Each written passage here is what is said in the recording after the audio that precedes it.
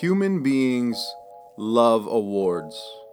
We love being awarded for our contributions. In fact, we love watching other people receive awards. A Tony, an Oscar, a Great British Bake Off cake stand and flowers, whatever. But the truth is, winning is hard. So here's a pro tip. Did you know you can just go on Amazon right now and buy yourself a trophy? $8.99 and you'll have a 10-inch gold star. If you buy it now, if you have Prime, it'll be at your doorstep tomorrow. Or in COVID time, 6 months from now. For $1 more, you can get one that says first place right on it. In fact, for the low price of $13.97, you can buy a 12-pack of gold trophies. And at that point, you can put one or two in every room of your house. Imagine an award in your bathroom. That's winning. But you wouldn't do that, would you? Why? Because it isn't about the physical object. It's about the story it tells. And without a backstory of triumph or hard work, it's just a cheap piece of plastic painted gold. Symbols tell stories. And these stories have the power to shape our perception of ourselves and of the world around us.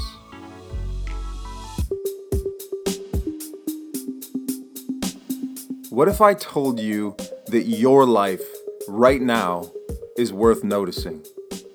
This is the Attention Collection. I'm Anthony Garcia.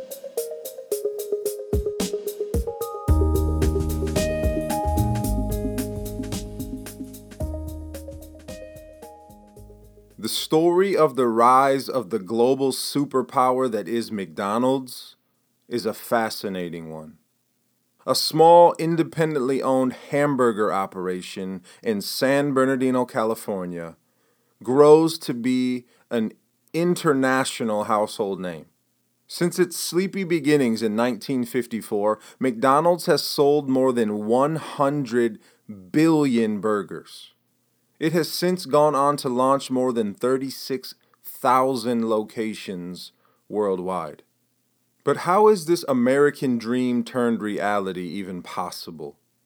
The answer is a name. Ray Kroc. Ray Kroc was a milkshake machine salesman. That was a thing. And he was driving around the country looking for restaurants to sell to. And he stumbled upon this little burger spot ran by two brothers, Dick and Mac McDonald, which, by the way, Mac McDonald, classic name. And he was blown away by their operation. And so he pitches them on franchising. And then he starts a corporation, and then he bought the whole company 6 years later. The rest is history. At least that's what it says on the McDonald's website. The real story is a little more complicated than that. In the film The Founder, Michael Keaton plays Ray Kroc, and the story of Kroc's legacy becomes a lot more three-dimensional in this film. For me, the most powerful scene in the movie is where Kroc's character first pitches the brothers McDonald on the dream of expansion. It's a dramatization, for sure, but wow, does it draw you in. Kroc launches into this speech about driving through small towns all across the country. And the towns were different, obviously, but they all had two things in common. They had a courthouse and they had a church. On top of the church, got a cross, and on top of the courthouse, they'd have a flag. Flags, crosses, crosses, flags. Driving around, I just cannot stop thinking about this tremendous restaurant. Now, at the risk of sounding blasphemous, forgive me. Those arches have a lot in common with those buildings. A building with a cross on top, what is that? It's a gathering place where decent, wholesome people come together and they share values protected by that American flag. It could be said that that beautiful building flanked by those arches signifies more or less the same thing. It doesn't just say delicious hamburgers inside. They signify family. It signifies community. It's a place where Americans come together to break bread. I am telling you, McDonald's can be the new American church. The cross, the flag, the golden arches. Symbols. The conversation didn't really happen this way, but if you do even a little research, it holds up. McDonald's golden arches is one of the most iconic symbols in history. It's known the world over, and it transcends language and culture, but still somehow conveys America, because it conveys possibility, the, quote, American dream. It shapes culture. It shows that anything is possible with hard work and ingenuity. But if you look a little closer at the arches, you start to see the cracks.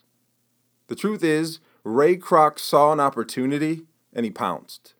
He sold the McDonald's brothers on a vision and then slowly forced them out of their own business by starting his own corporation with their name, buying the land that each franchise sat on, and then eventually pushed them into selling the entire business for $2.7 million.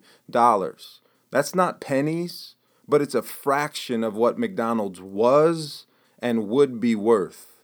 He even referred to himself as the founder of McDonald's. Imagine that. Your last name is McDonald. You started a business with your brother and a strong work ethic. You design a system that revolutionizes food production, and then some milkshake salesman takes the place over and calls himself the founder. We don't go eat at Croc-Donald's. On the McDonald's website right now, under a heading entitled "The Legend Lives On," it says Ray Kroc's legacy continues to be an inspirational and integral part of McDonald's, today and into the future. This story is painted onto the golden arches that you and I recognize immediately. Stories shape symbols, and then symbols shape us. But what if it's only half the story? And what if we are being shaped by an incomplete or downright fictional story? Statues are being torn down all across the United States right now. Christopher Columbus, George Washington, General Robert E. Lee, statues are being beheaded. They're literally being ripped off their pedestals. People are tagging them with graffiti. And while some are cheering about this, others are beside themselves with anger. These statues are national symbols. They represent our story. They stand as a testament to progress. Why would people want to remove them? President Donald Trump recently said that protesters are trying to, quote, wipe out our history.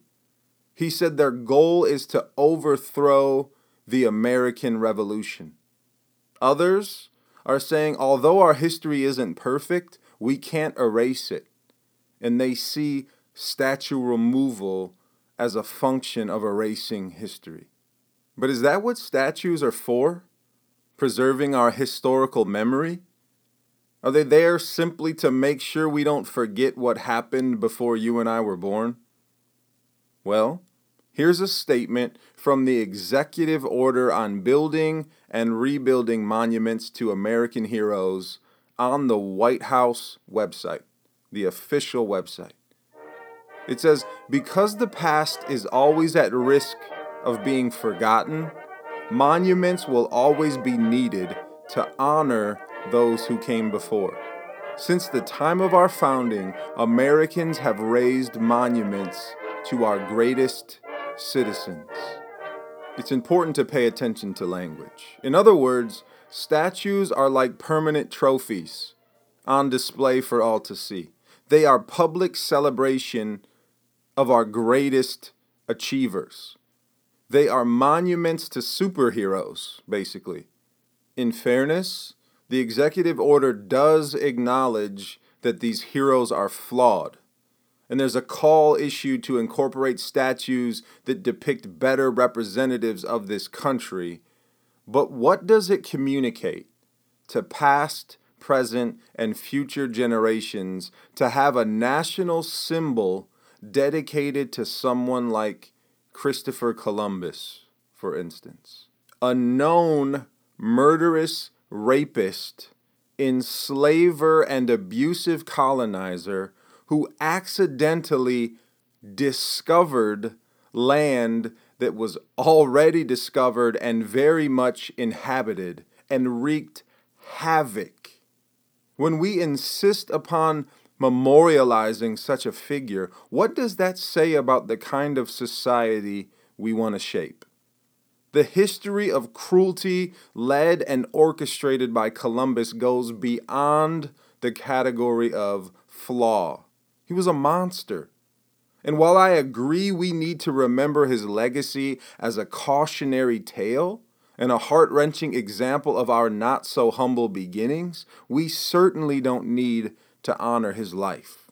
We don't need a statue, a song, or a holiday to remember his legacy of terror. To my knowledge, and I could be wrong, Germany has 0 statues of Hitler, and yet they seem to have no trouble remembering the stains he and his adherents left on their history. Jewish people certainly have no trouble remembering. In my opinion, and this is a solo podcast, so that's what you're here for, we shouldn't be asking why some statues are coming down. We should be asking why they were ever put up in the first place. What images do we want people to hold on to when they think about us? Which symbols and flags do we want to tell our story? Our symbols need not represent perfection. If they did, they wouldn't represent us. But they should at least represent our aspirations. They should inspire us forward. The executive order that I referenced a moment ago also goes on to say, these statues are silent teachers in solid form of stone and metal. That is about as true as it gets. Our symbols transcend language and even conscious thought. They form us without so much as a whisper working in the background of our minds. And for this reason, we must choose them very carefully. Which symbols occupy space in our homes? Which flags do we fly in our neighborhoods? Which structures tell our stories? These symbols have a part in our formation, and they form generations coming up after us. My children have never had a McDonald's hamburger. They've never snacked out on chicken McNuggets. But almost every time we drive by a location and see the golden arches, they say, "There's McDonald's." They don't know about the 100 billion burgers sold, or the sordid legacy of Ray Kroc, but they know this symbol is somehow significant. They know it is supposed to stand for something. That's formative.